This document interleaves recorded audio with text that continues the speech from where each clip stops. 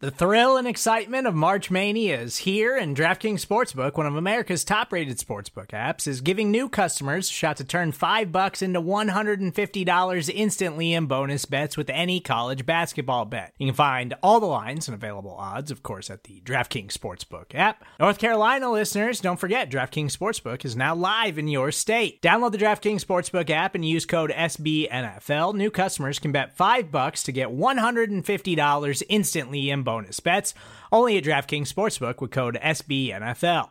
The crown is yours. Gambling problem? Call 1-800-GAMBLER, or in West Virginia, visit www.1800gambler.net. In New York, call 877-8-HOPE-NY or text HOPE-NY. In Connecticut, help is available for problem gambling. Call 888-789-7777 or visit ccpg.org. Please play responsibly on behalf of Boot Hill Casino and Resort. 21 plus, age varies by jurisdiction. Void in Ontario. Bonus bets expire 168 hours after issuance. See dkng.com/bball for eligibility, deposit restrictions, terms, and responsible gaming resources. Yeah, don't it sound so epic? Horns are screaming, I ain't the one you wanna mess with. Use a joke, I ain't the one you wanna jest with. The battle's coming, you only got a few seconds to run. Yeah. Hey everybody, I'm Matt Minnick, and this is Coach Speak. Thank you for tuning in today. I know some of you are probably sick of it. You don't want to hear anything about the Bengals. It was a tough one this weekend, all right? Hard loss, and sometimes you just want to move on. Unfortunately, that's not what we're doing here. We're going to talk about it a little bit. But, you know, we're going to put an emphasis on it and what it means for the future, where this team needs to go. Look, this team is still in it. Nobody's running away with this thing in the AFC. They're undefeated in the AFC North heading into this Cleveland game coming up this weekend. And, you know, I think there's a lot of teams in the AFC that were good but have some issues. I don't think there's anybody who is unbeatable. So keep your heads up. I think this is a learning opportunity for this team, and hopefully they take it the right way and they come back, and everything I think I know about Zach Taylor points me into that direction. We talked about this last week. Don't do it. I even swore. I never swore in this podcast, but I said, hey, don't do it. Don't overlook him. And look, they just weren't bringing it. You know, they didn't have that fire. You know, one team was really fighting to win that game, and it was not the Cincinnati Bengals. You know, and Taylor talked about it all week. He was trying to avoid it. He said, look, hey, they're good. We're not going to, you know, walk in there and win the game. And Mixon talked about how good their front was as well. I tweeted early on in the game, I said, this team isn't good enough to start thinking they're good. And that wasn't about you and me thinking they're good. That's about them thinking they're good.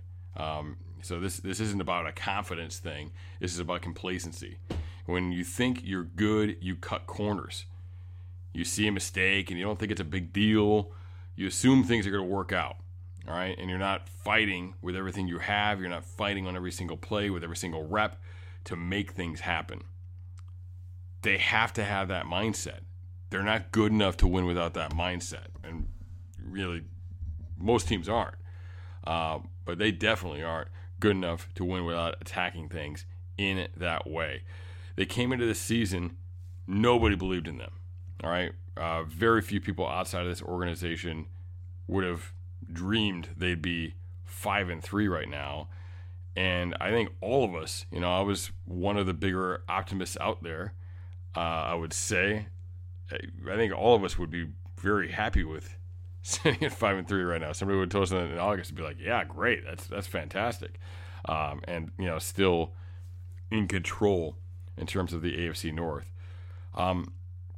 They came into this year in that position. They're the underdog, all right? That's who they are. That's their identity. And they have got to keep playing with that mentality. That's how they were winning games, all right? The us against the world, you know, nobody believes it but us. We care about each other. We don't care about it, you know, what everybody else says. Like, you got to keep going with that, and you got to fight for each other out there in the field. And that's just what we didn't see in this game. You know, they went into the game as a top seed in the AFC, playing a one-win team with a backup quarterback. So clearly they weren't actually the underdog. But you don't really have to be the underdog to have an underdog mentality. All right, coaches can sell it, and they can sell the us against the world, the underdog slogan. They can sell it even when you're winning 12 games. And we've seen it with the Patriots in the past, or people are like laughing at them, like, you're in first place in the division. Why are you talking about nobody believes in you? But I mean, it's the truth. Like, you can sell that. Like, you can still get that into a team even when you're winning games. But in this game, they lost their edge. The offense was flat. At some point, the talent of Mixon, Higgins, Boyd, Uzomah, it played a role, and it was enough, even though people weren't really going, that talent was enough for those guys to make some plays. And that helped the offense get going. I don't think the offense was ever really clicking, though. They were just making plays because they were better. The Jets punted once, all right? Flipping over to the defensive side. The Jets punted once with a backup quarterback and at one point a third-string quarterback. That is not good. Every player on the Bengals defense seemed to think that somebody else is going to make the play. All right. There wasn't urgency. Like they were kind of getting around there, but it wasn't my hair's on fire kind of effort to get there. They were missing tackles. All right. That's not finishing plays. Right. That's an effort issue as well. They know how to tackle. We've seen them tackle better this year. Not in the losses, but we've seen them tackle better this year. So that is an effort, a motivational issue as well.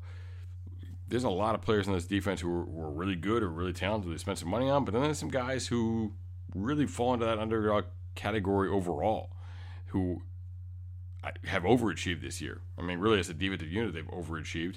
We know that. We know that nobody was expecting them to perform the way they are right now. Again, I'm pretty optimistic.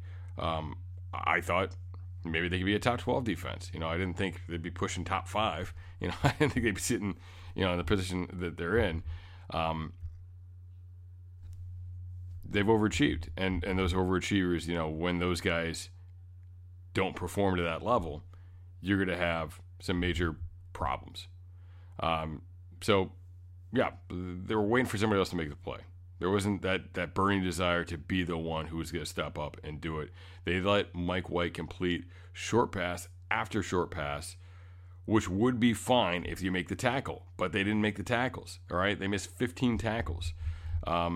Short passes, like just to touch on this, short passes in zone, like that's routine.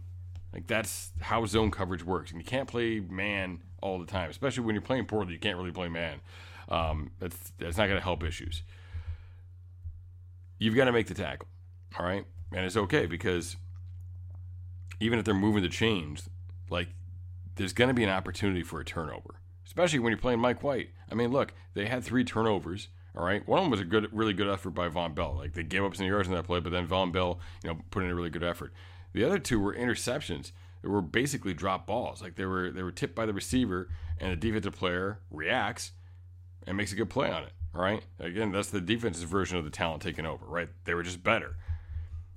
If you keep forcing them to move the ball that way in 5-yard chunks, there was going to be more opportunities for that. All right. And if they tackle better, okay, if they were making those tackles, there was going to be more opportunities for that. And the offensive coordinator would have gotten bored, all right, because they always do. And he would have tried something else. The offense came up with only 10 points off of those 3 turnovers in the first half, including being shut out of the end zone with 1st and goal from the one set up by the defense. You can't do that. In any game, you can't do that. You're being set up in that way. You've got to capitalize. We've seen that be a problem for this team this year, capitalizing off defensive turnovers, what few defensive turnovers there have been. But we also now have this short yardage situation, right? And that's been an ongoing thing as well. It's a continuum of their inability to run the ball in these short yardage situations.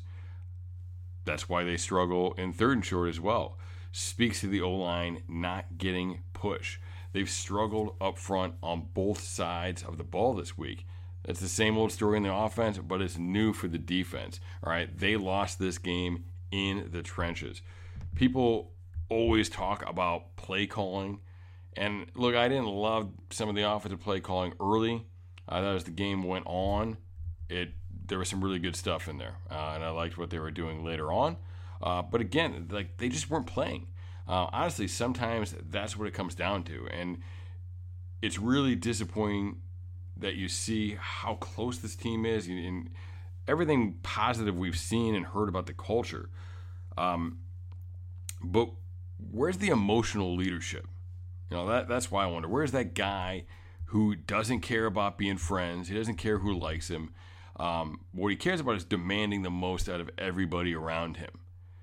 Like, that can be a coach, and I think it is an important part of a coach's job. All right, a lot of times they don't necessarily have the personality for that, but adding the emotion, that should be something that the head coach is doing on game day. Keeping players focused in a week like this, that's something that the head coach should be doing all week long. But in the moment, when you're in this game and you're behind it and you come out flat, like, is Burrow that guy? I mean, is there somebody on defense? I don't know. Like, Burrow seems like that guy. He seems to have that makeup. You saw him get angry once, and the offense kind of started to get things going from there. But still, they weren't really executing. They were really fighting. It didn't seem to carry over to the defense. So someone just needs to draw the line and say, no, like, this is not acceptable. And I tweeted the other day the Ed Reed clip from Miami. That's a great clip. They were coming out at halftime, and I think they were actually winning that game against Florida State in like 2001, I believe it was. And they were winning it, but they just weren't competing the way they needed to, and he knew it. And the quote is, I'm hurt, dog. Don't ask me if I'm all right. Hell nah. Joaquin said dominate. We're not doing it. I'm putting my heart in this shit, man. Let's go. And where is that guy? Where is that fire? I mean, yeah, where is, like, no team has that Reed, don't get me wrong. But, like, they need somebody that has that passion and can light a fire under everybody else in these tough moments. That's the adjustment that needed to be made, all right? It wasn't blitzing more. It wasn't getting out of zone coverage. Like, that wasn't going to do it. Like, in fact, blitzing and running man, if your defense isn't really going, like, that was probably just going to hurt them. It was probably just going to get them, cause some big plays, because of the situation that puts you in. Like, if you're not going, like, stay in zone, at least you have a chance of slowing the bleed. But who is the emotional leader? On the offense, who is the emotional leader on the defense? That's what I'm wondering. That's what they've got to figure out. They really need to keep that underdog mentality. Like, that's how they're going to win games. They've got to figure out a way to keep it, even when they win a few more games, even when they pull off a big upset, in a few weeks here, even if they make it to the playoffs. Like, even if they're hosting a playoff game because they won the division, like, you've got to be able to keep that mentality, because that's how you're going to win. Look, the Mike Hilton penalty, who cares? Like, they didn't deserve to win that game anyway. And personally, I'd rather have them lose than have that false positive, because the false positive of winning, all right, probably going to be more damaging, all right, long term than that one loss outside of the division is going to be. Like, they needed to lose that game. It needs to hurt. And that's how you learn. That's how you make up for these mistakes. Because too often we see that with teams, they pull off some wins and everything's okay. Because when you're winning, like, win heals all, right? That's the slogan, win heals all. And that can be a good thing, right? It can deal with some issues, but it can be a bad thing too, because it makes you think, well, everything's okay. Like, I remember in my coaching career, like early in my coaching career, I had a group of defensive backs that played terrible, and we won the game basically because the head coach was really good with clock management and made the second half of the game disappear. But it was a house of cards. I mean, it was difficult because then the defensive backs were not playing well, and that was on me. And I remember, like, afterwards, like, I was pissed, and these guys are like, "Hey, coach, we won." I'm like, "Yeah, but you didn't play good enough to win. Like, we're not going to win. And, sure enough, we play a poor game next week. I didn't do a good job of teaching them that lesson during the week, and we played another poor game the next week, and that one we did lose. So it makes it a lot easier. It's a lot easier to teach, when there are consequences of the mistakes that are made. So that's what this is. It's a teachable moment, and they've got to learn these tough lessons and move on with it. So that false positive of winning, much more dangerous. They have to hurt. They've got to feel this. And they've got to have that in them to not want to feel it again. And to do the little things that they need to do. All right, to attack every single moment as that underdog, to pretend that they're the one-win team, going into every game. And it should be a little easier the rest of the way, because the rest of the schedule is really, really good. You get the whole division. You've got the AFC West. You've got some good teams coming through here, so it should be a little easier to sell that to them anyway. I think the easier part of the schedule is gone, and it's going to be a battle from here on out. So they learned the lesson or they didn't.